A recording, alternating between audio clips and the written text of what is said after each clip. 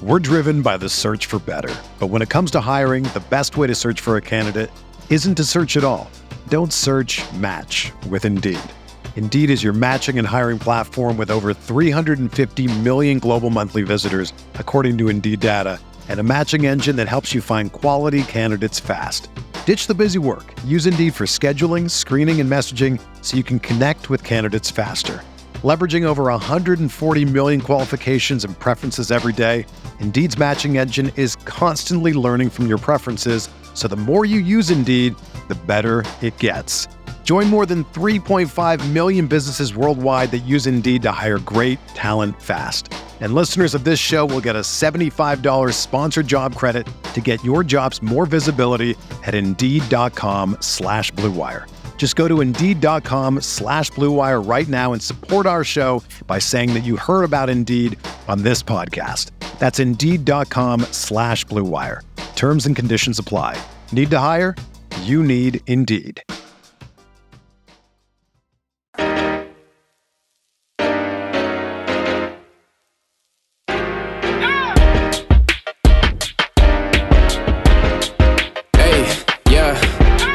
Feel like Kobe in the fourth quarter. This is the Dane Moore NBA podcast brought to you by the Genesis Company. Coming out Wednesday morning, it's January 18th. Wolves get the Nuggets in Denver this evening. Trying to get back after the loss to Utah on Monday.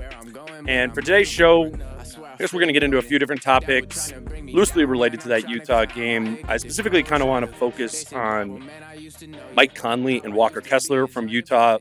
Obviously a player the Wolves traded away in Kessler, and then a player that seems, more than reasonable to discuss as someone the Wolves could trade for at the deadline in Mike Conley. I've got Wolves beat writer Jace Frederick from the Pioneer Press to get in to this with me. Jace, I want to start with Conley and, not specifically about the trade right away, or the possibility of a trade, but just after the Wolves played the Jazz, you went over to the Utah locker room and got quotes from their players while we were in the Minnesota locker room. And, not to just make you read the quote, but can you kind of tell the listeners about what Mike Conley said about the process of learning how to play with Rudy Gobert and his time in Utah with him?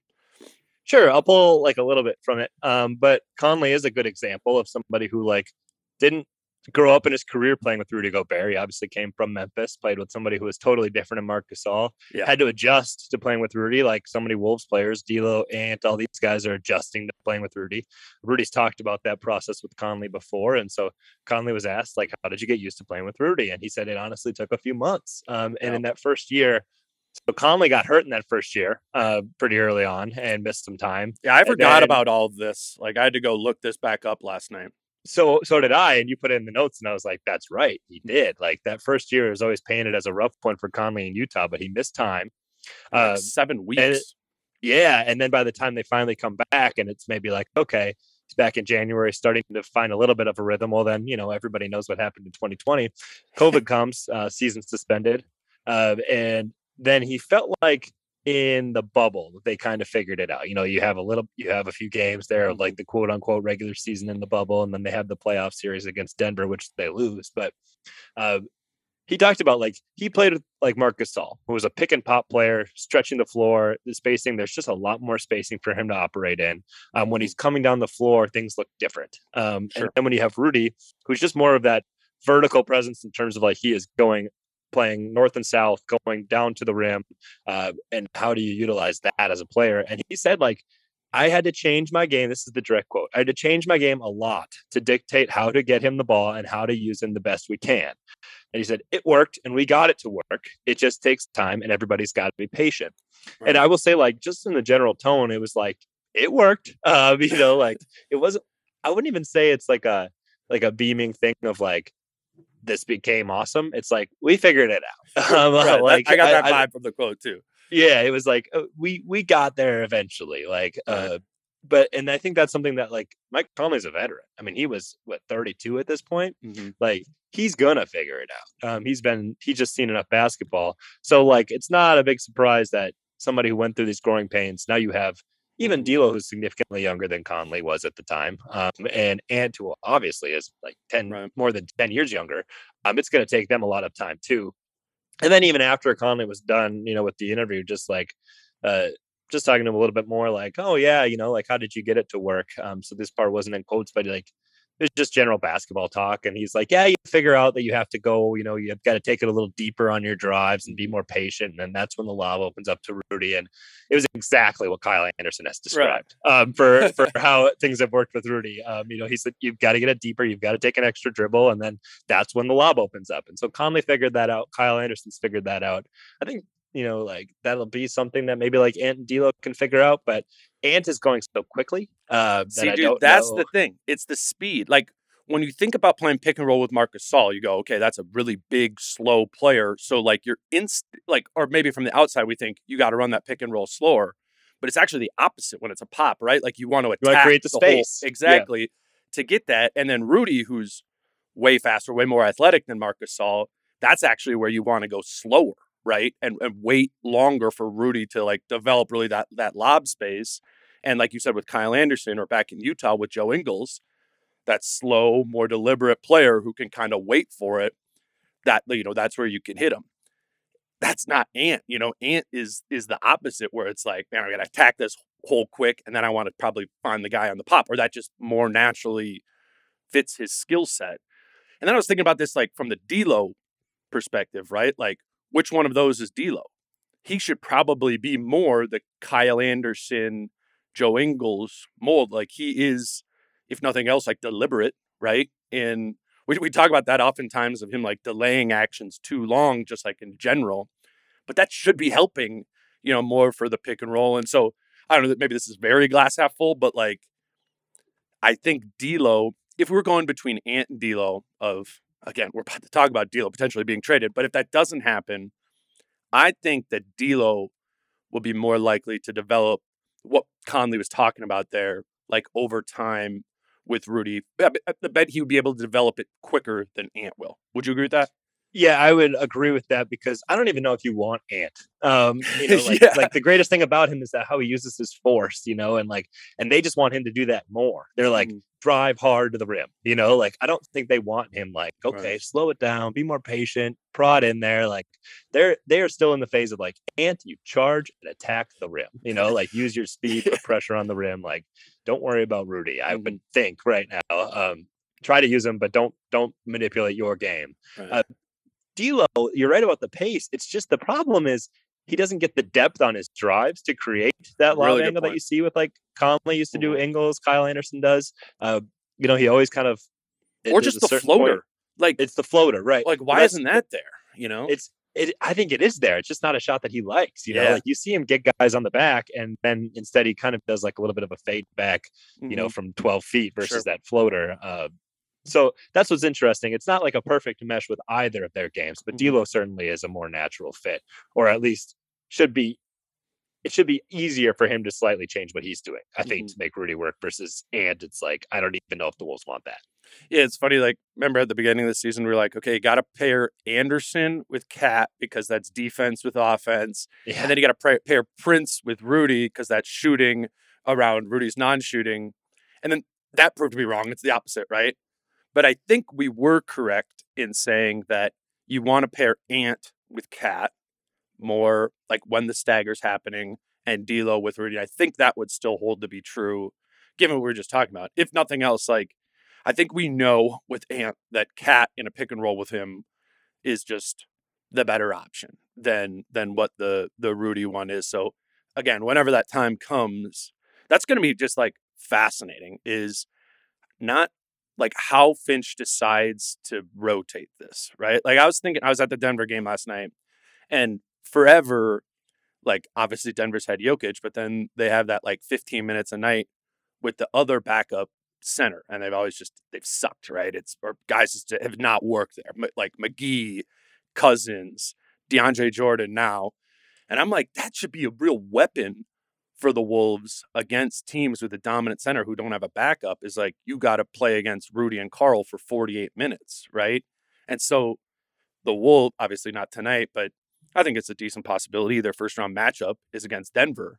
And I'm like, that could really be the weapon of this team. Can we actually figure out that stagger so that Carl is playing against backup bigs, or one of them is playing against backup bigs, they should dominate those minutes, right? I mean, that's when we saw Carl's offense tick up even in those first 20 games, You're right? Like it was like, okay, now we're back to Cat against big slow center on the perimeter. He's driving by, he's scoring points in bunches.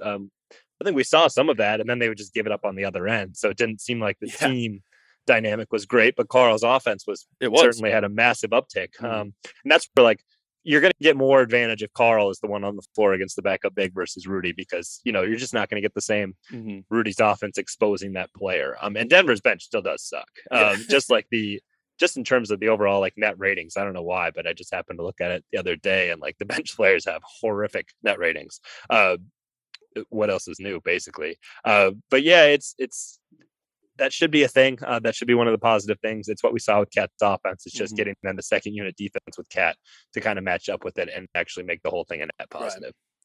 Right. Let's go back to Conley. We got off tangent there a little bit, but like the point being is the first year that when Conley was there and he was hurt and it was COVID and all that, it was rough. But then it like really clicked in that next season. That was his best year in Utah, probably. I don't know, maybe Utah's best year overall. They were the 1 seed that year in the West, 52-20. Conley shot 41.2% from three. His assists jumped up.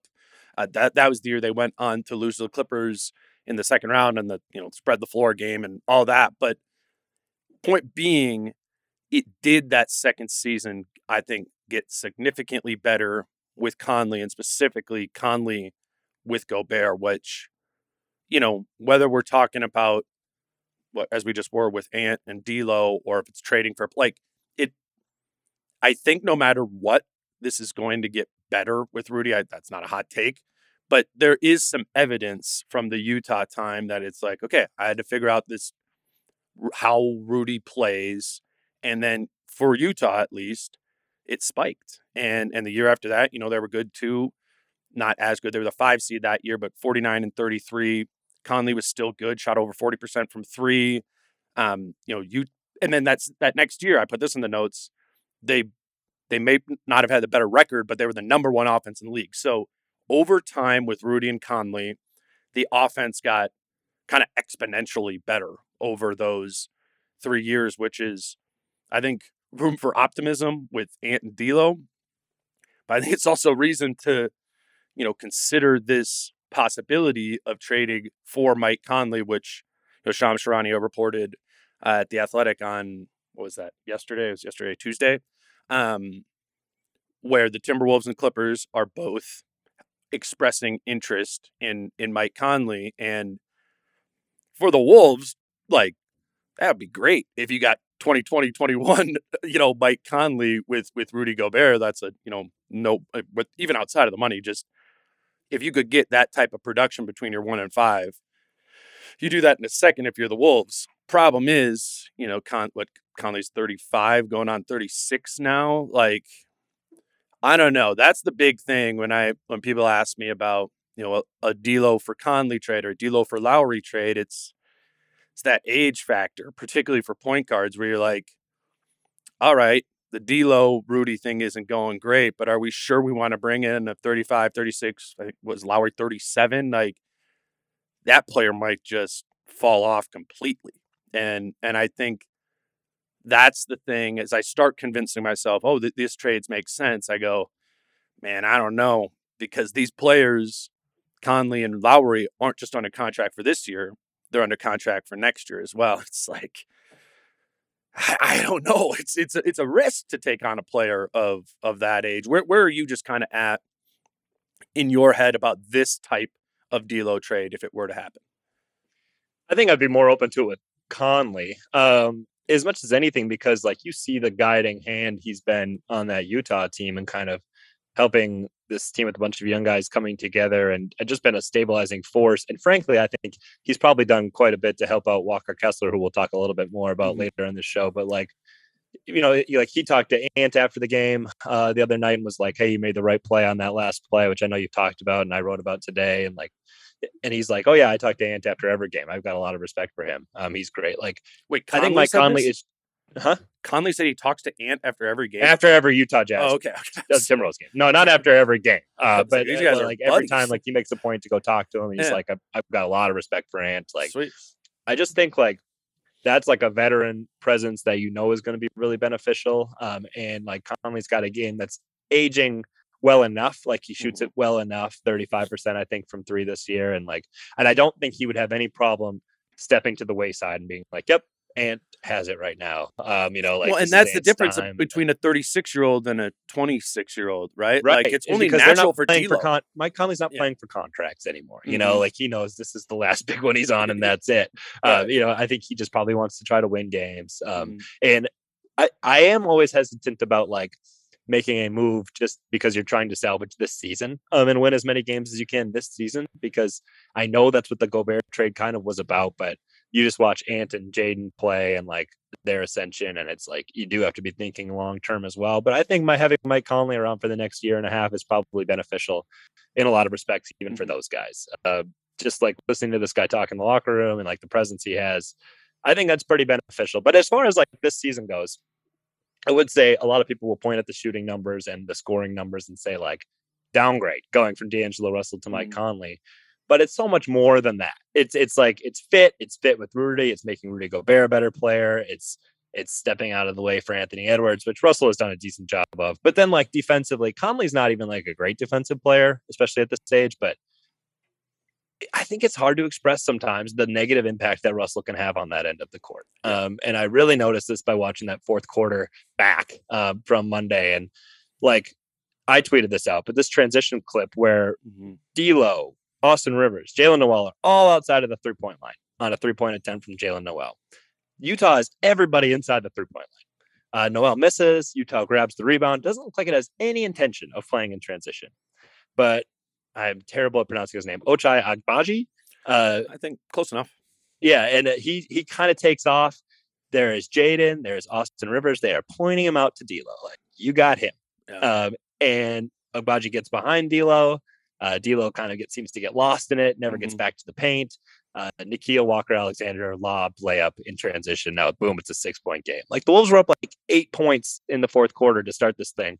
And then Nickeil Walker-Alexander, not like Mike Conley, Colin Sexton, Jordan Clarkson. Nickeil Walker-Alexander walks by D'Lo in for a layup. Nickeil Walker-Alexander comes around on a dribble handoff. Russell's just not anywhere near his body, and it's an easy 3 for Walker-Alexander. Like, and boom, like Utah is back in the game because Russell's defense, frankly, like that walked Utah back to a 2-point game. There are more stretches like that are kind of hidden throughout the game than you realize. So like, I think having like a Conley in there, like it's just more of a stabilizing force on both ends. So I can see the benefits for it. Yeah. It's I've been, I don't know if harping on is the term, but pointing out that D'Lo's shooting has been really good this year. It has for sure, especially of late. After a rough start, it's been great. It's the opportunity cost, right? Because you're getting that better. You're going to get better shooting out of D'Lo than you are Conley, likely. And like you said, then I think the numbers this year very much show that.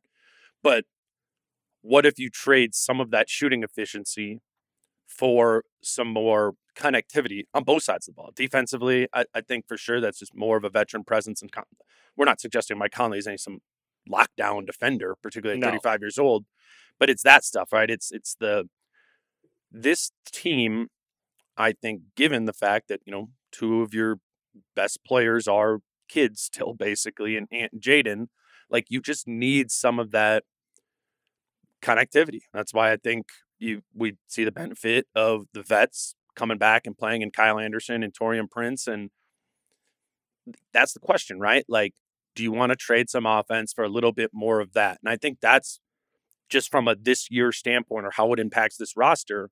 That's the Conley for D'Lo swap, like in basketball terms, what they would be trading. I want to talk a little bit more about this, but let me just grab a quick break here so we can keep moving.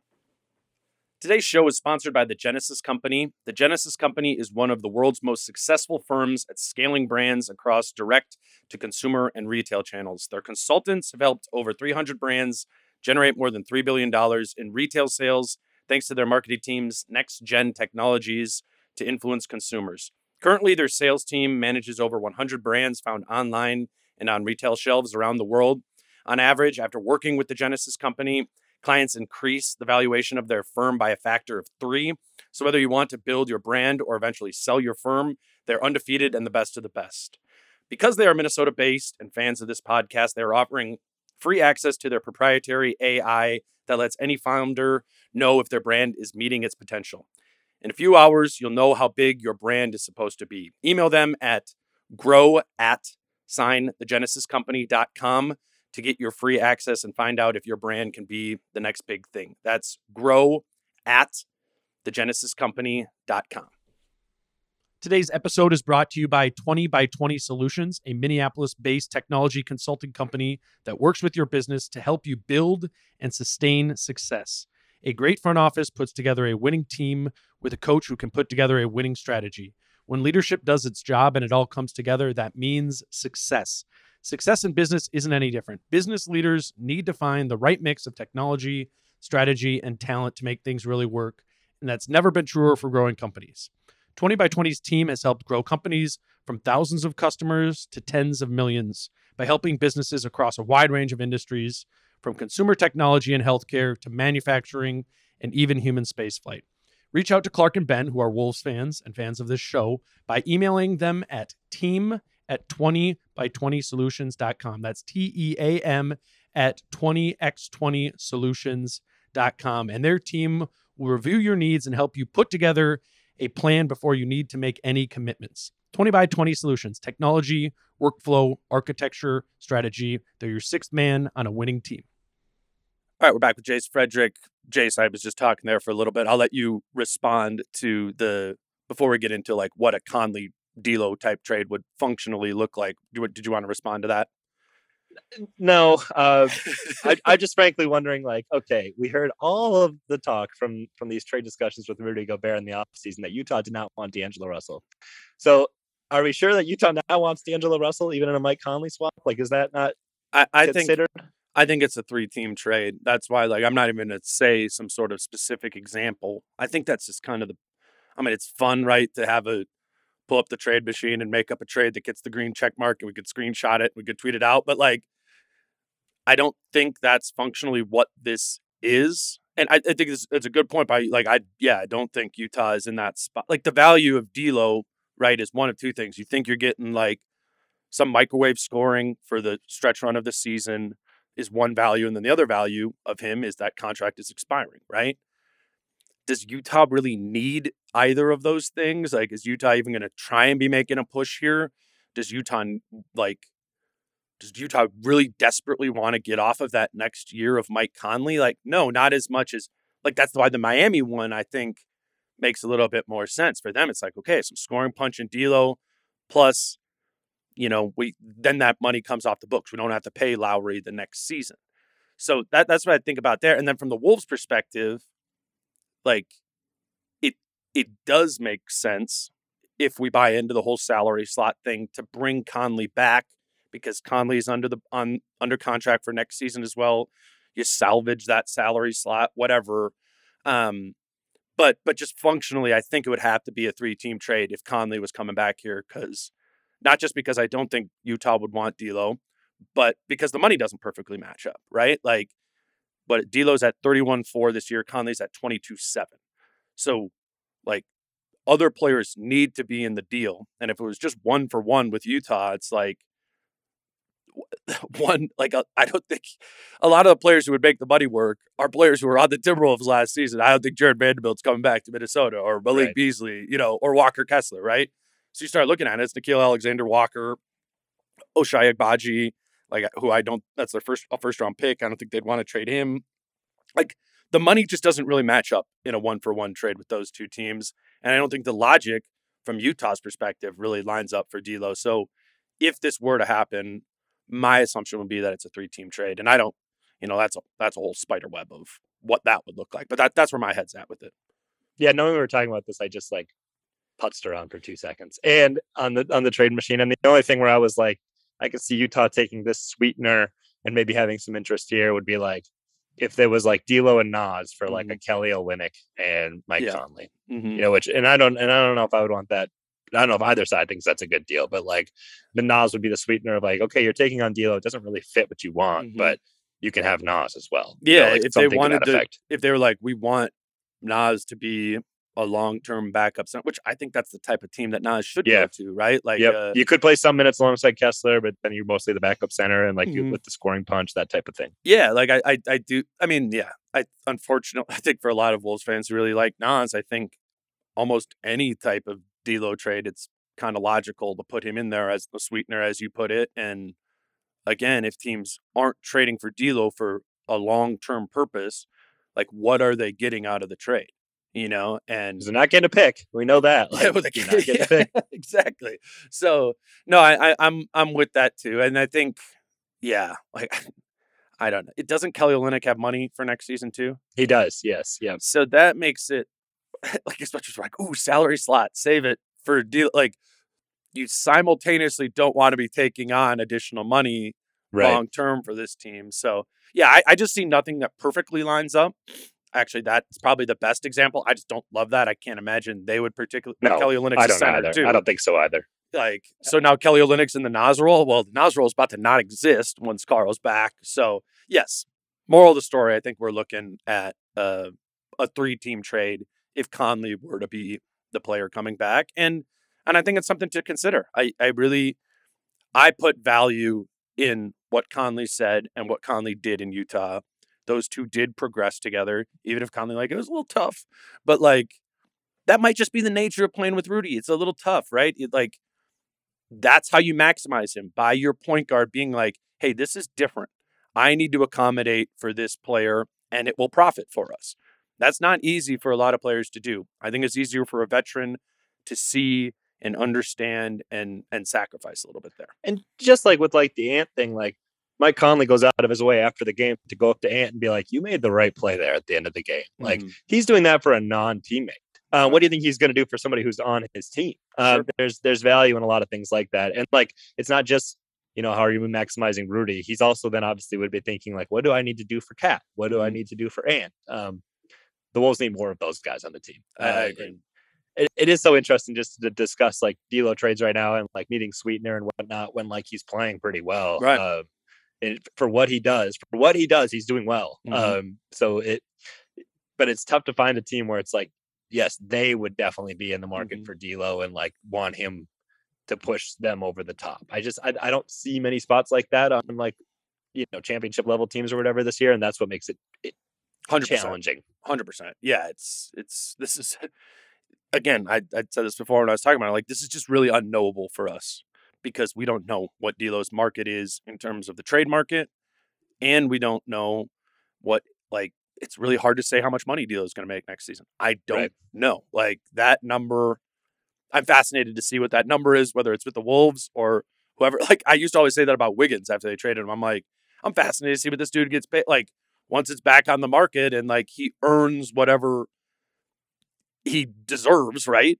And then sure enough, Wiggins is awesome and he, like, gets near the max. But that's just it. Like, it's a team trading for him would likely be a team, unless you just want to get off the money, unless you're just trying to clear your books out. Otherwise, if it's a team that wants to use D'Lo, it's probably a team where it's like, okay, now we can re-sign him, but you need to know what that number is ahead of time. Right. So you got to be having those conversations like now, right? In terms of understanding what that value would be. And, with D'Lo, again, like, this is probably his biggest, like, this next contract is going to be the biggest contract he signs for the rest of his career, just kind of on the age curve. So, from him and his camp's perspective, I would be like, okay, cool. Like, Miami traded for D'Lo, but now Charlotte on the open market next season is willing to offer $7 million more per year than Miami is. Like, you got to consider that if you're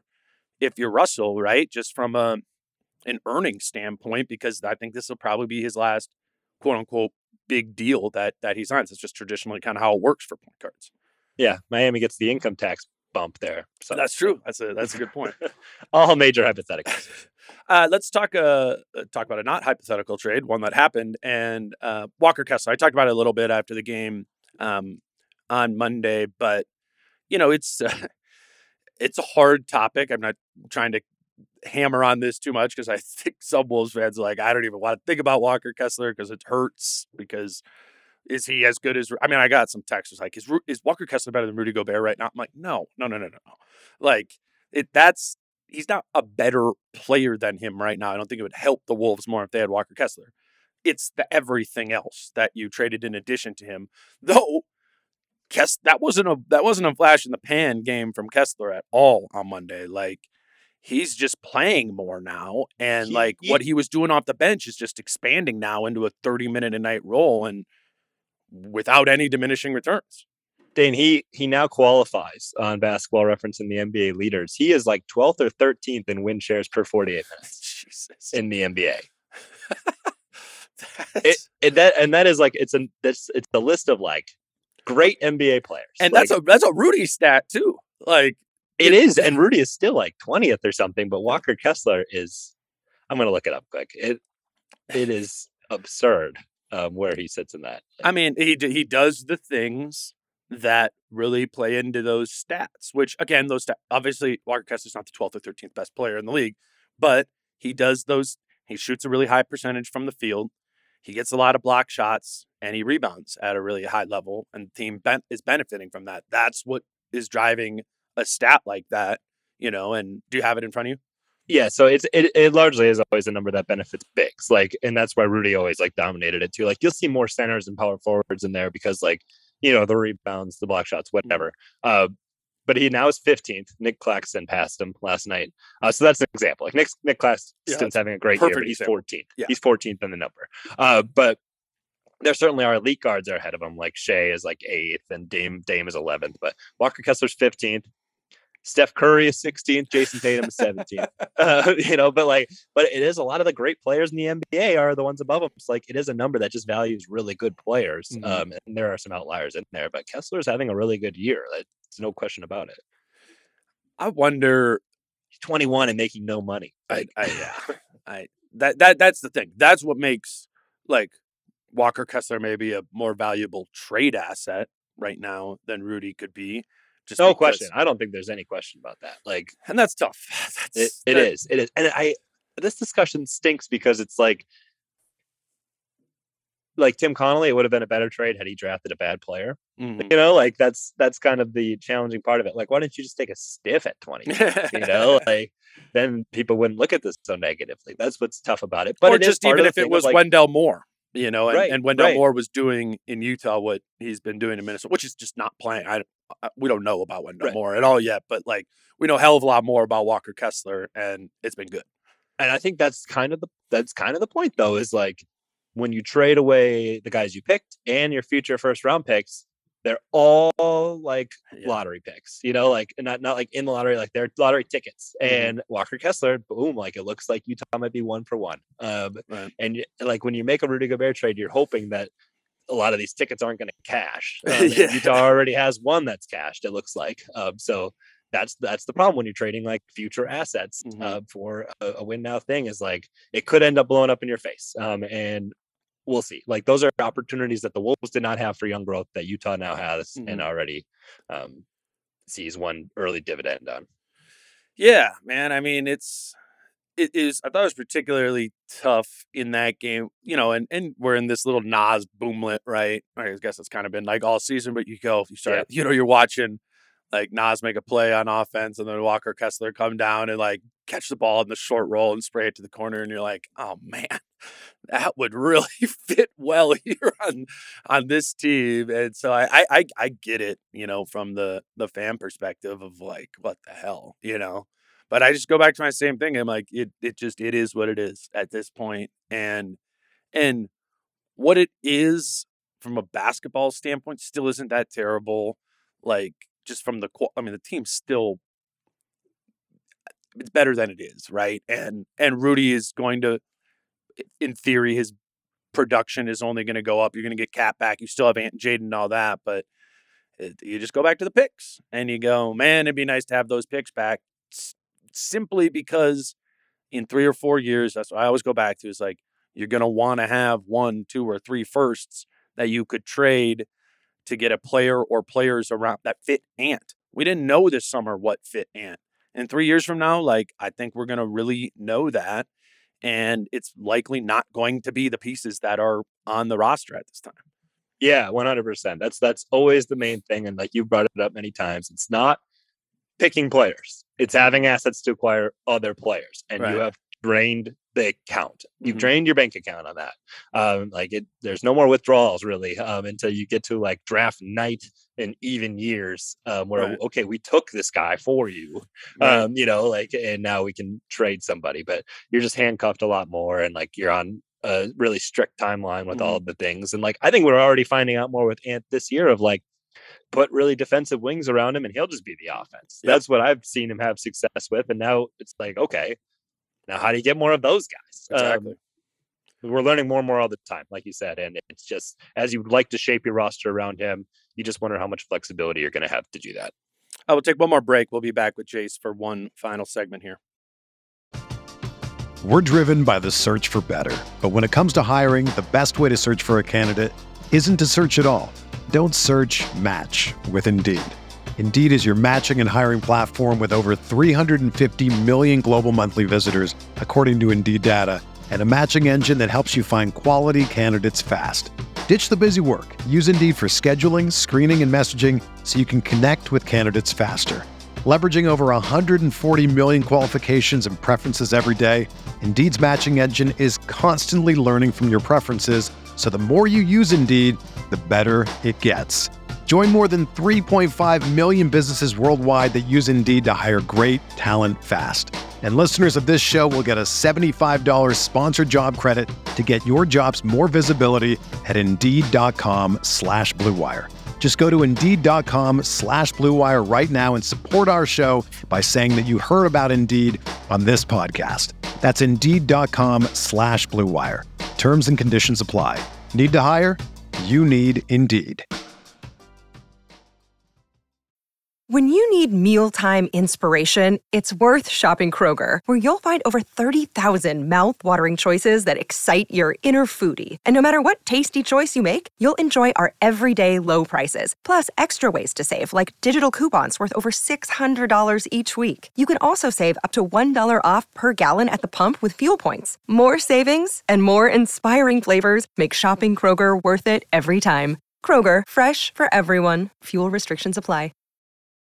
All right, Jace, we talked about Conley. We talked about Kessler. Let's talk a little bit about the Wolves. Just, I guess, kind of what's coming up here on the schedule. I don't have a specific thing to focus in on.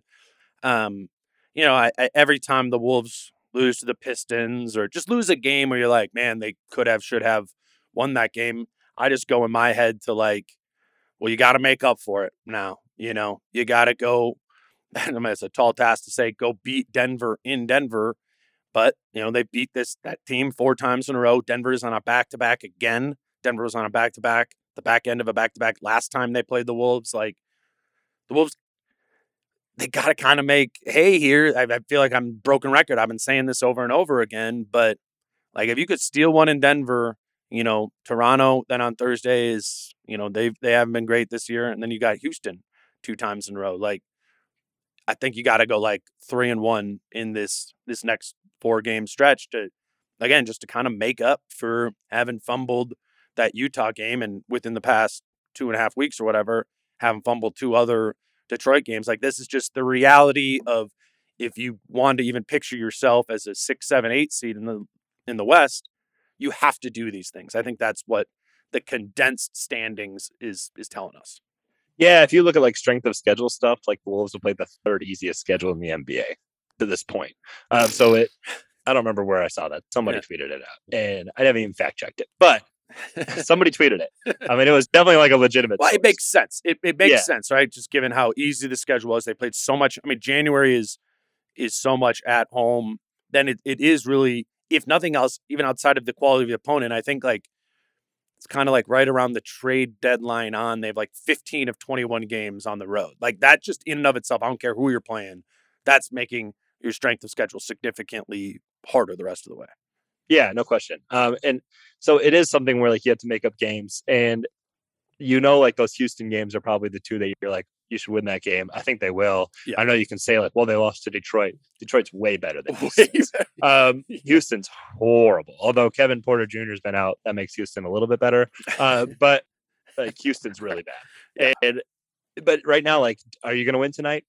probably not. Denver's really rolling. I know Denver played last night, Mm-hmm. but Denver's really rolling. And frankly, like if you don't have Rudy, then you can't guard Offensively, Jokic. yeah, and offensively, that team is just insane. I mean, that game last night, it was like Portland could do whatever they wanted offensively, and Denver's just kind of like becoming one of those teams where, it kind of when your offense is, it's like, remember the Wolves, the second half of last season, it's like the defense dropped off, but it didn't really matter because they were the number one offense. Like Denver totally has like that entire energy, and if you can't slow down that offense at all, then I don't know. I just don't think many teams can score with them, and I don't think the Wolves are one of those teams. That's why you got to slow them down. And I really liked the Anderson on Jokic thing and Gobert on Gordon. That might be it.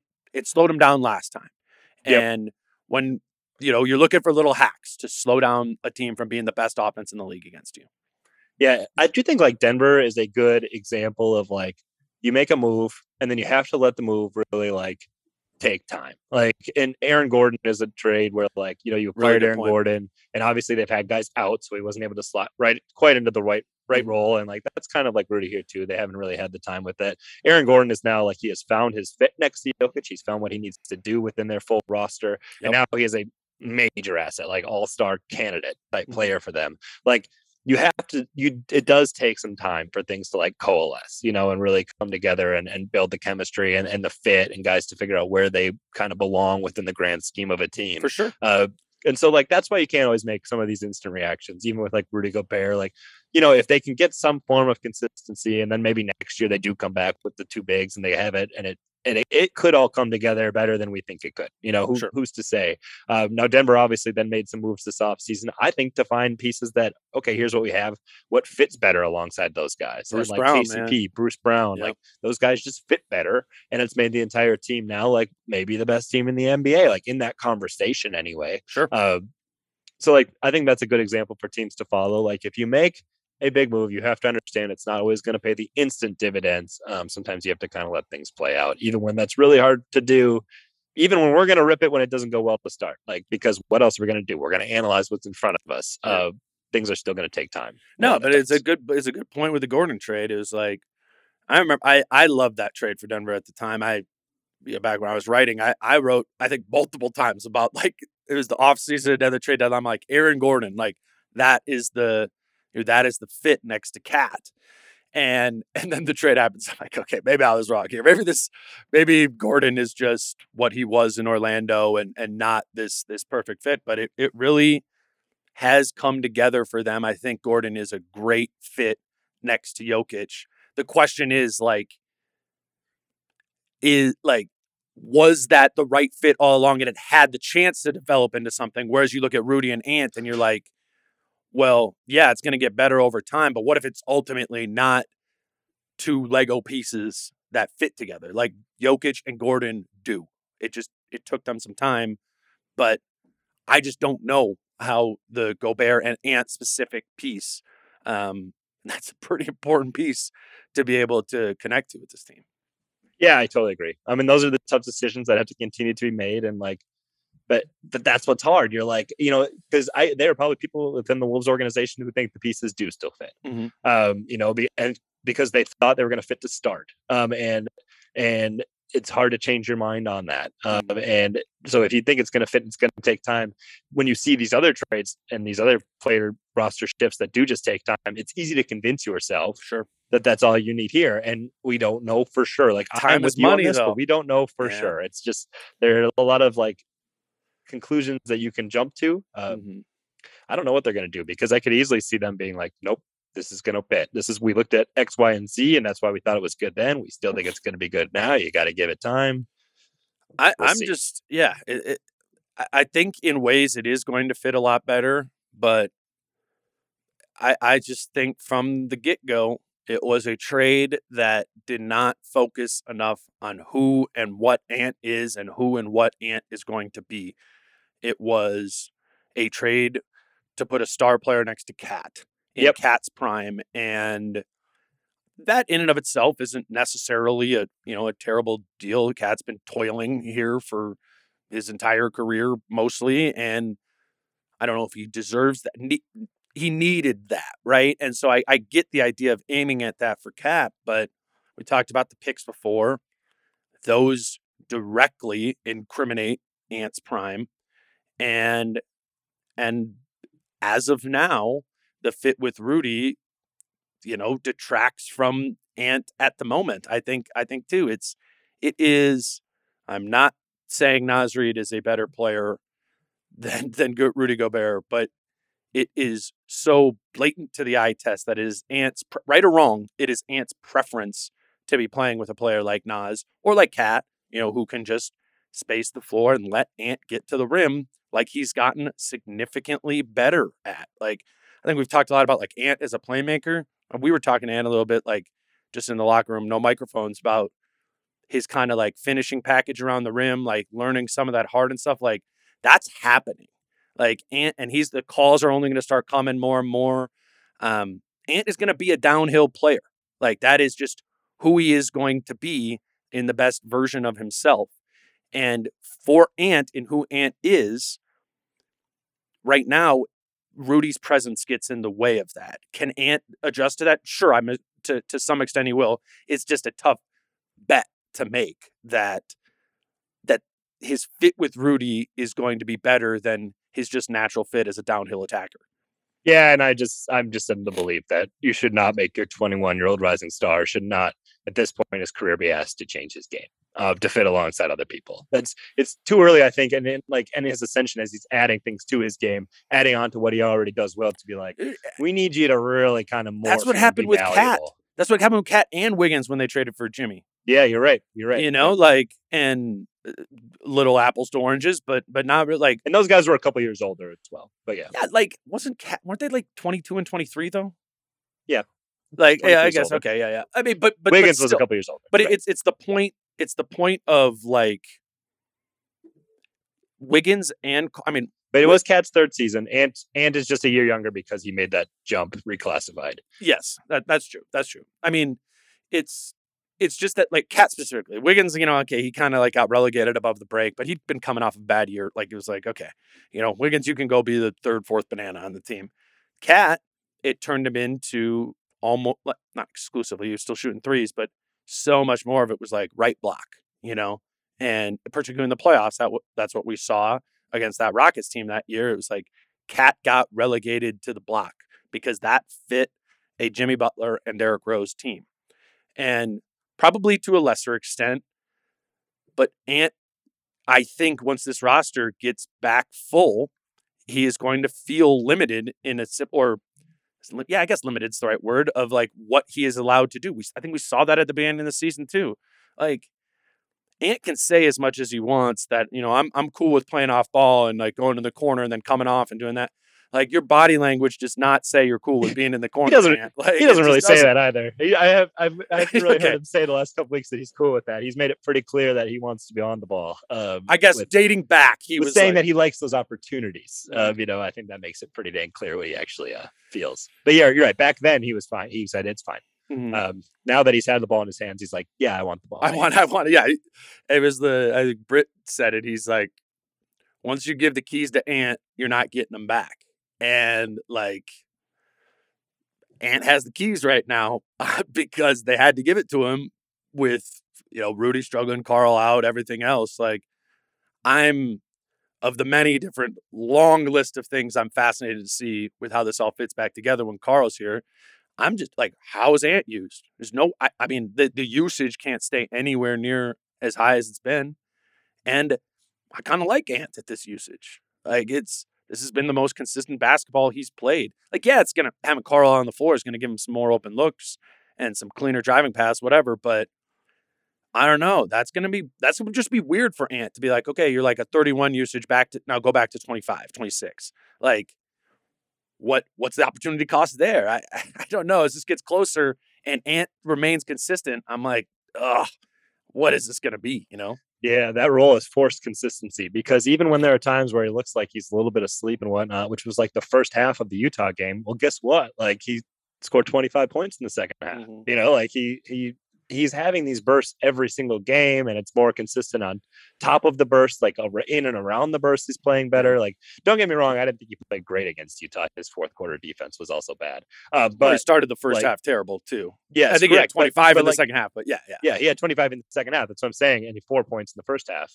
But like, that's just it. If he has the ball in his hands most of the game, like, he's not going to. We're not going to see like these 8-point showings anymore from Anthony Edwards. He's shown like, if you give me the ball, I will deliver, and that's been the case. So I'm with you. I don't think he can go back. I think the fact that Ant and Jaden are playing so well and in general consistently is just more and more of like that makes it more incriminating that you kind of veered away from that timeline. Totally. So we said the next 4. I think like 3-1 is a reasonable aspiration, with 2 of those 4 games being against Houston. But just like doing the schedule thing and scrolling ahead, like, you better go 3-1, because the next 4 after that are Pelicans, Grizzlies, Kings. You know, that's when you're talking about the strength of schedule, this is gonna turn up here. I mean, I ask you this every couple weeks, but like, what do you think these next 5 to 10 games are gonna look like for this team? That's not a good start. I don't know. Like, it's so interesting because they play well against good teams. I know. Like, yeah. I am kind of done prognosticating what this team is going to do, because they really do, like, they show up for big games. Like, even tonight, Rudy could be out, and they will still probably find a way to compete in a game where they shouldn't.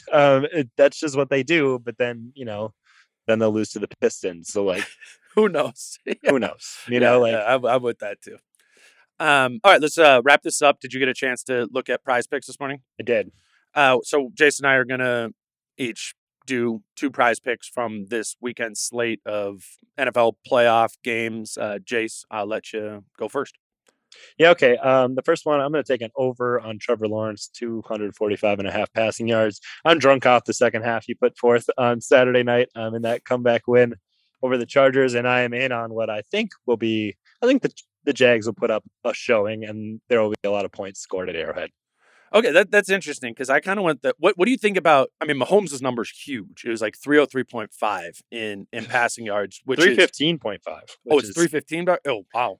I would never take an over of that number ever. But I do think Mahomes, in general, I think in his playoff game logs are always pretty huge. Right. But I would never take an over. I would probably just leave it alone. If not, take the under. Well, I had it under at 303.5. I don't know why it jumped up by that much. So I'll say that must have been a lot of people taking overs. I guess. I don't think that game's going to be close. Okay. And if that's the case, I don't think you need Patrick Mahomes to throw for well over 300 yards, right? Like, if I thought this game would be at all competitive, then it's at least to stay away, or maybe it's an over, because just like Mahomes is Mahomes. But I'm gonna take the under on that. I guess 315.5 on Mahomes, and then I guess I did this yesterday, so I'm just going off of what the numbers were the day before. I'm gonna go the other. We're keeping it quarterbacky here, but I'm gonna say over 230.5 passing yards from Jalen Hurts. It's up to 240.5. What did? Maybe this is just my whatever. I'm sticking with it. I'll take over there. I don't know. I kind of feels like everyone's forgetting about the Eagles a little bit, because the end of the regular season was tough too. So, or he was hurt. So I'll take Hurts as my over there. Okay, I will take the under on Ezekiel Elliott, 34.5 rushing yards. This guy has been, frankly, like, he just looks pretty washed, but barely used in the Washington game, the Tampa game. Like, Tony Pollard has really kind of commanded that backfield. I think it's been winning time for Dallas, like in the playoffs and whatnot. So they've really decided to go with the more explosive, better back. So Zeke's usage is down. 34.5 for him. That requires at least like 12 carries. And I don't see him getting it. So I feel pretty good about that one against a really good San Fran defense. Yeah. All right. Well, as all season, Jason and I were picking these Prize Picks games. So maybe your fantasy football is definitely over for you now. If you want to have something to kind of follow along with as you're watching these playoff games this weekend, do try out Prize Picks, prizepicks.com or the Prize Picks app. They will give you a $100 sign-up bonus if you use the promo code Dane, if you're just getting started with Prize Picks. So try that out. It is legal to do in Minnesota because it is just daily fantasy and not a sports book. So try that out if you're looking for additional reason to watch the NFL this weekend. Jace and I will be watching the Wolves throughout the rest of this. A lot of games this week. This week's insane. We'll be watching the Wolves, and I will be back not until Friday morning. We're skipping a Brit pod this week, or during the week at least, because I'm on the road for this Denver game, and there's a game on Thursday. So Kyle and I will be back on Friday to talk about what happens against Denver and Toronto, both there. Until then, follow everything Jace does over at the Pioneer Press Home on Twitter, at Jace Frederick. I'm Dane, at Dane Moore NBA. Till then, peace out. How I'm feeling, man, I hope it never stop, yeah. Green and hot so you can find me in the crowd, yeah. Don't let standards ever bring you down, yeah. Hope you dancing like nobody else around, yeah. It's happening daily. We're being conned by the institutions we used to trust. The mainstream media is distracting us with meaningless headlines instead of focusing on the harsh realities facing American families. Time is short before something big happens, and that's why so many folks are preparing. They're becoming self-reliant by investing in emergency food storage from My Patriot Supply. Go to MyPatriotSupply.com and secure 4-week emergency food kits for each member of your family. Each kit contains tasty breakfasts, lunches, and dinners, averaging over 2,000 calories per day. Save $50 on each 4-week food kit you purchase, plus get free shipping on Ready Hour 4-week emergency food kits. You're not ready if it's not Ready Hour foods. At My Patriot Supply, you can also get solar power generators, water filtration units, heirloom seeds, and survival gear. Order by 3 p.m. and your unmarked boxes ship the same day. Shop MyPatriotSupply.com today. MyPatriotSupply.com.